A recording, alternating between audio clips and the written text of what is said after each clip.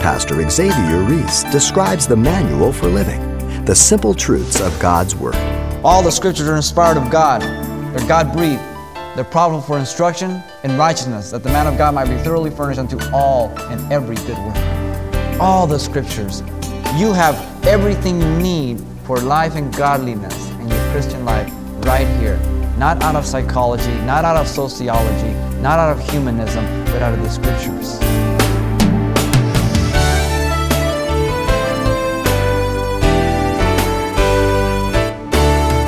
Welcome to Simple Truths, the daily half-hour study of God's Word with Xavier Reese, Senior Pastor of Calvary Chapel of Pasadena, California. For the grace of God has appeared, bringing salvation to all people. It trains us to reject godless ways and worldly desires, and to live self-controlled, upright, and godly lives in the present age, as we wait for the happy fulfillment of our hope in the glorious appearing of our great God and Savior, Jesus Christ. This simple truth from Titus 2:11 and 12 has a similar message to that of the prophet Malachi, in that we are to appreciate the grace of God, live godly lives, and look forward to the coming of the Lord. Unfortunately, such wise words to live by were lost on the priests during the ministry of Malachi. Let's rejoin Pastor Xavier, renewing our accountability to the things of God. Malachi was God's messenger to proclaim repentance to a rebellious and sinful people, in order that God would not have to judge them. But to the priests, God had a sterner judgment because they had the greater knowledge and privilege, and therefore they had the greater responsibility and accountability. And that's always the case as you go through Scripture from Genesis to Revelation. To those that much is given, much is required. God will judge us according to the light that we possess. And so, we want to look at God's proclamation to the priests. Those who had been given the greater privilege. Those who had been given the responsibility of leadership. Verses 1 through 4, we have God's curse against the priest. It says, they would not hear, implying refusal to repent. God is ever warning with one purpose in mind, that people may turn, repent. God does not point out some fault, just merely to rub our nose in it.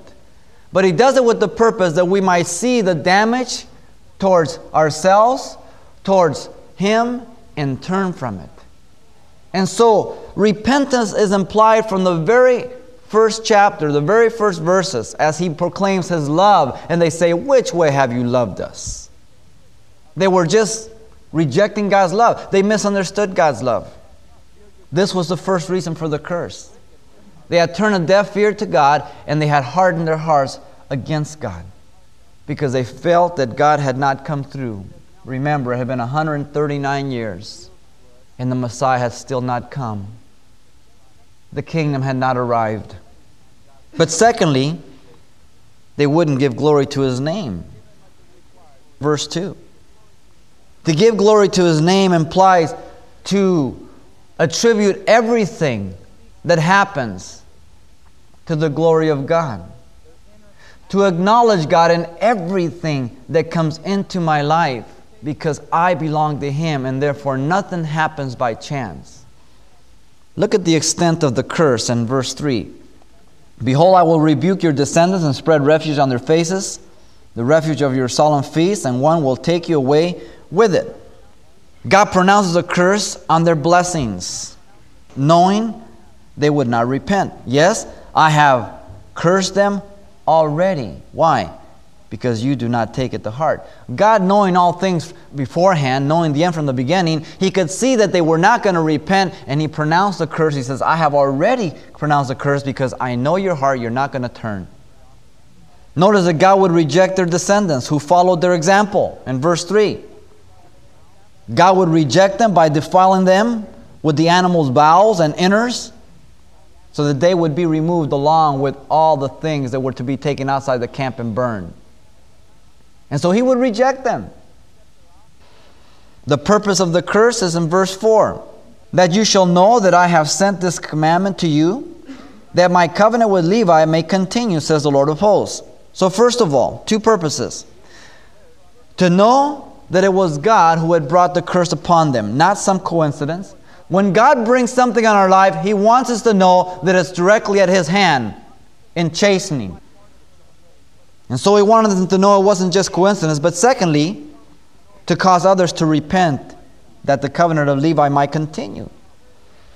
You see, in the curse coming along, then those who would pay heed, if they turn, then the covenant of Levi would continue and would be perpetuated by those who repented. The scriptures are very clear. Paul tells Timothy, those who are sinning rebuke in the presence of all, that the rest may fear. So God says, I'm sending this curse that those who see it come may repent, that the covenant of Levi may continue, and they may repent and come back to what I called them. And so the nature of the covenant, first of all, is one of peace. He wants you to experience life to the fullest and to live in peace. But never misinterpret the peace of God with everything being perfect. The peace of God is beautifully pictured as you see a little bird in a nest in the midst of a storm, sitting tranquil on its eggs, over its nest. Not one with just shining sun and beautiful backdrop. That's the world's peace. That's the only time they have peace. But God's peace is because of Him, not because of the circumstance or situation. There's a vast difference. But the nature of the covenant was also one to fear and to revere God. The latter portion of verse 5. In Numbers 25 and Deuteronomy 33, He gives you the purpose of the covenant with Levi. Not only to be a representative, but to do the service and to revere God and to just fear Him. Remember, the priest was the only one who went into the Holy of Holies, and that only the high priest. No one else could go before God. No one else could offer a sacrifice. If you tried to offer a sacrifice, God would kill you. If you weren't right and you went into the Holy of Holies once a year and you weren't right, they tied a rope around your ankle, sent you in, and God killed you. They dragged you out. Nobody would go in to drag your corpse out. You couldn't go in. God made it very clear that to hang out with God was very dangerous. I think the New Testament church has lost that reverence and that fear. Now I realize I'm a son and I can call Him daddy, but you know what? Some of us treat God like our friends or less than our friends. We don't honor Him, we don't respect Him, we don't revere Him. We certainly don't fear Him. And so they had lost the fear and the reverence of God. They were doing their own thing, and because God had not judged them, they figured, hey, well, it's all right. No big deal. I'm right. I'm okay. I can abuse grace. I can do my thing, and God will just wink at my sin. What a sad commentary on Revelation that is. Having revelation, knowing that God is holy and God doesn't put up with sin, knowing that God has wiped out an entire world except for 8 people, and that I would have the nerve to even think that. Looking at the gospel, knowing that He crucified His only Son because there was no other way for me to be redeemed, that I would think that. Sin kills. It kills. Sooner or later. But it kills absolutely. It'll take your life as you live, and it may take your life eternally if you don't turn. Now in verse 6, He gives their past obedience to the covenant. The law of truth was in His mouth. He's reflecting back. The law of truth came forth from His mouth in instruction, is what it means. He was faithful. Secondly, an injustice was not found in His lips. He didn't deal unrighteously. Thirdly, He walked with me in peace and equity. He walked with God in agreement, having peace. Amos 3:3, can two walk together except they be agreed? In the cool of the day, Adam and Eve walked with God. Why? Because they were walking in harmony with Him, and therefore the result was peace. And because all this was happening, they walked with God as one. They were in agreement. What God said was evil, they said, right on, that's evil. When God says, this is what I want you to do, this is what they said we should do. But there's a final thing of their past obedience, and that is, and they turned many away from iniquity. He turned many away from their sin and error. He was a source of light. He was a source of encouragement. He was a source of direction for people. Man, today there is such a great need for direction for people. Young people need direction because most of their parents are out in left field. They're out there doing their thing, working for everything, and they believe in themselves and not in God, and their children are left to themselves. Kids need direction. They need examples. They need exhortation. They need some form of light because they are in such darkness today. Their purpose in the covenant is given in verse 7. For the lips of a priest should keep knowledge, and people should seek the law from his mouth, for he is the messenger of the Lord of hosts. First, to keep knowledge, study, and to know God's word. We are exhorted in the New Testament, 2 Timothy 2:15, that we are to show ourselves approved, a workmanship, rightly dividing the word of truth. Study the word. Know its context. Know its meaning. Know its application. Know whether the difference between the New Testament and the Old Testament. Know the word of God so you may give an answer to every man for the reason of the hope that lies in you. Jump into a study. Jump into the study of the Word, verse by verse, chapter by chapter, book by book. Get through it. Read it yourself once a year through the Bible, at least. It's a matter of priorities and commitment. And so to keep knowledge, to study. But secondly, to have people come to know the law from them. For he is the messenger of the Lord of hosts. And people should seek the law from his mouth. God had instructed them that they might in turn teach others. That's the whole purpose. God raised up, as we study Nehemiah, Ezra was there to instruct the people. They had come out of captivity. They had forgotten the Hebrew language. And he had people instruct them and show them. And man, when they came to light of what the Word said, they broke out. We've sinned against God. And as we come into the house of God, into the place here to study the Word, that's why we just go right to the verses, right to the chapters, and we instruct you about the Word of God. That you might know. That you might be a doer. God has called me to be a pastor-teacher. Not because I'm a great intellect. No way. But God has called me. He's gifted me in that. I recognize my gifts, and that's where I stay. I don't get out of my turf. I've got no business anywhere else. And my responsibility, God will hold me when He judges me, is, were you a faithful pastor? Did you study and pray over the Scriptures, and did you feed your people? Did you warn your people? Did you oversee your people? Did you protect your people? That's my judgment. He's not going to tell me about evangelism, though we do evangelism, but that's not my calling. But we'll always do it. But He's going to hold me responsible for every one of you and what I've taught you. And if I've taught you or just listen to a tape and then come in here and repeat it, God will judge me. You know, sometimes I've been real busy with different things, and I go, well, okay, I'll use the study that I did, and I can't do it. But I've got to go to the Lord. Lord, give me something fresh, something for today. You know, when God said, go out to get some manna, He says, take it a day at a time, and don't try to, store it up because it'll rot. God wants you to have fresh manna, the fresh Word. You get in the Word daily. I have to get in the Word daily. All the Scriptures are inspired of God. They're God-breathed. They're profitable for instruction in righteousness, that the man of God might be thoroughly furnished unto all and every good work. All the Scriptures. You have everything you need for life and godliness in your Christian life right here. Not out of psychology, not out of sociology, not out of humanism, but out of the Scriptures. And be careful that you don't mix the sciences with the Scriptures. God doesn't need the sciences. As a matter of fact, the sciences will put the power of God to one side. Now, I'm not talking about a scientific law of gravity and all of that.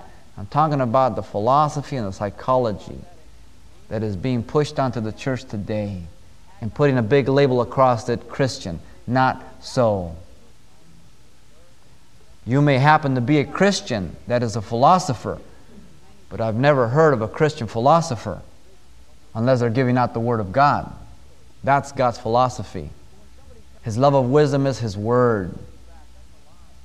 And so you go to the Word of God and not man's knowledge.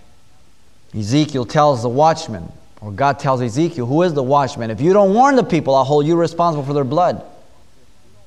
But if you warn them and they don't repent, then you're free. Paul picks it up in Acts 20, the same thing. He says, I am the innocent of the blood of any man. So it's not just Old Testament, New Testament. God holds me responsible if I don't warn you. But if I warn you and you don't repent, I'm free. Hey, let me tell you, I'm going to warn you. I don't want to get judged for it. No way. The last thing we see is God's condemnation of the priests in verses 8 and 9. But you, here's the contrast. But you have departed from the way. You have caused many to stumble at the law. You have corrupted the covenant of Levi, says the Lord of hosts. Therefore, I also have made you contemptible and base before all the people, because you have not kept my ways and have shown partiality in the law. First, they had departed from the way. The first part of verse 8. The way of what? The way of holiness, godly fear, and the covenant. Jesus said, I am the way, the truth, and the life. No man comes to the Father but by me. If you have departed from Jesus Christ, woe to you. If you are trying to get to God apart from Jesus Christ, you're going the wrong way. And God asks you to repent. Do you know that the Christians in the church was called those on the way before they were called Christians? Paul the Apostle says, I persecuted the way. Herod said that he would hear about that way in Acts chapter 22, 4 and 24, 22. And in Acts 11, 26, the Christians at Antioch were first called Christians. Before that, they were called those on the way. What way? God's way. You see, there's nothing exciting about going to heaven. That's not God's goal. What's exciting is that I'm going to go where Jesus is. So the goal is to get where Jesus is. And not simply some ideal concept of heaven. The way. They had departed from the way. What way? God's way. But secondly, they had caused many to stumble at the law. We've implied it as we've gone through this. Because of their example, many had stumbled. How many people have been young in the Lord and they see somebody who has been in the Lord longer, or maybe someone who's led them to the Lord, and they blow it, and so they say, well, I don't want to be a Christian. If that's a Christian, forget it. You've all heard it. I've heard it. You try to witness to a friend, oh, yeah, I had a friend like that. Yeah, and he took off with my wife. What do you say? First of all, you don't make any apologies for God. You say, you know, that's tragic and I'm sorry, but you know what? That's man, that's not God. He's misrepresented God. You don't have to feel embarrassed or feel intimidated. You stay on the track of truth. And you point out the error of man. Man is a sinner. Let me read you something Hosea says. It's been a while since we've been in Hosea. Maybe you forgot. But in Hosea chapter 4, verse 6, he says, my people are destroyed for the lack of knowledge. Because you have rejected knowledge, I also will reject you from being priest for me. Because you have forgotten the law of your God, I also will forget your children. You see, the people were destroyed for the lack of knowledge. Why? Because the priests were not teaching it. Woe to the pastors who do not teach their people. Woe to the pastors who get behind the pulpit every Sunday and give you flowery little messages that tell you that you're all going to go to heaven and that God accepts homosexual, lesbians, and perverts and everything else without repentance. Woe to them. If you're living in sin, God has no delight in you. God loves you, but God cannot walk with you. But if you are willing to repent, He'll receive you and make you His son or His daughter. And then you walk in agreement with Him. But don't make God one with your sin. Man may buy it, but God certainly won't. And woe to those pastors who are not teaching and warning their people. God will judge them severely. Jesus says it would be better for you to tie a stone mill around your neck and to be cast into the sea than to stumble one of these little ones. Read Matthew 23, the woes to the scribes and the Pharisees. Great judgment. Thirdly, they had corrupted the covenant of Levi. They had deviated from what God intended. You remember Eli and his sons in 1 Samuel chapter 2 and 3? Now Eli wasn't corrupt, but his sons were. They were laying with the women in the temple. They were ripping off the offerings, and they were just turning people away from God. But Eli's sin was that he never restrained or confronted his children, and he honored his children above God. How you doing, parents? Do you honor your children more than you do God? Do you sort of water down the boundaries? Now, I'm not talking about cold, callous, legalistic. You better pray, you better ask for wisdom, but you better have mercy and compassion and wisdom, but you better set those boundaries. And if you set boundaries, then consequences have to follow. And if you don't bring consequences, the boundaries become very gray. You better not honor your children above your God. You better honor God. You try to honor your children, you'll lose them. You honor God, you'll never lose them. And God will honor that. And so they had corrupted the covenant of Levi. But lastly, they were exposed before all the people as contemptible and base. This is the conclusion. This is what God would do. This is the condemnation of the priest. God judged them severely, and He judged them.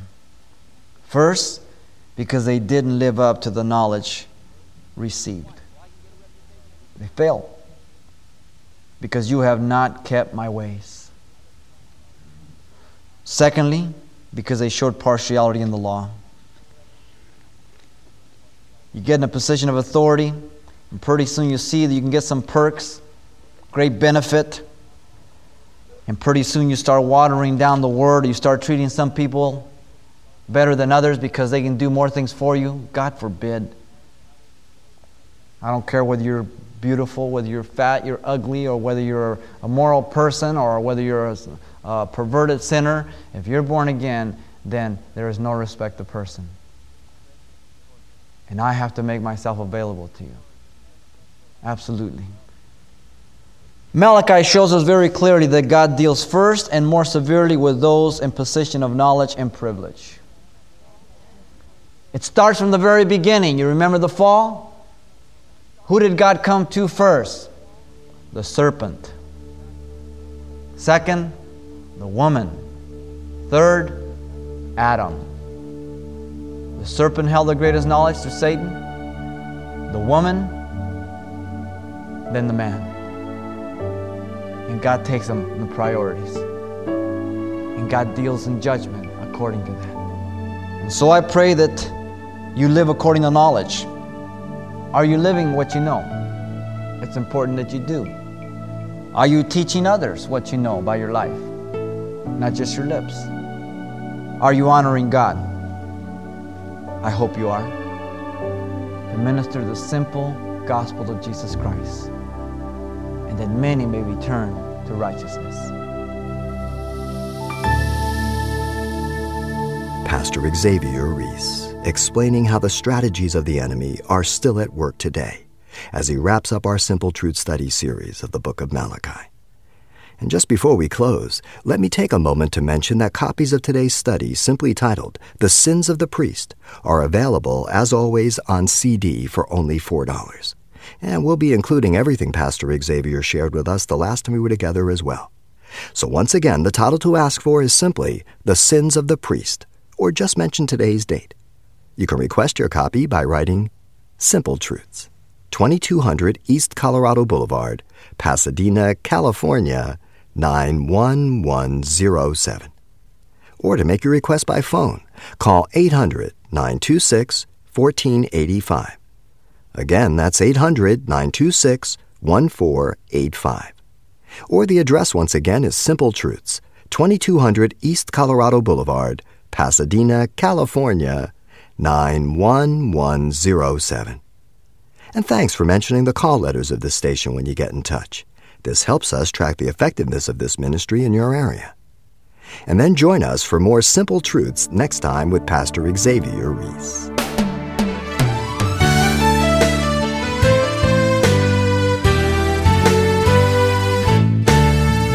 Simple Truths with Pastor Xavier Reese, a daily half-hour broadcast, is a radio ministry of Calvary Chapel of Pasadena, California. www.calvarychapelpasadena.com.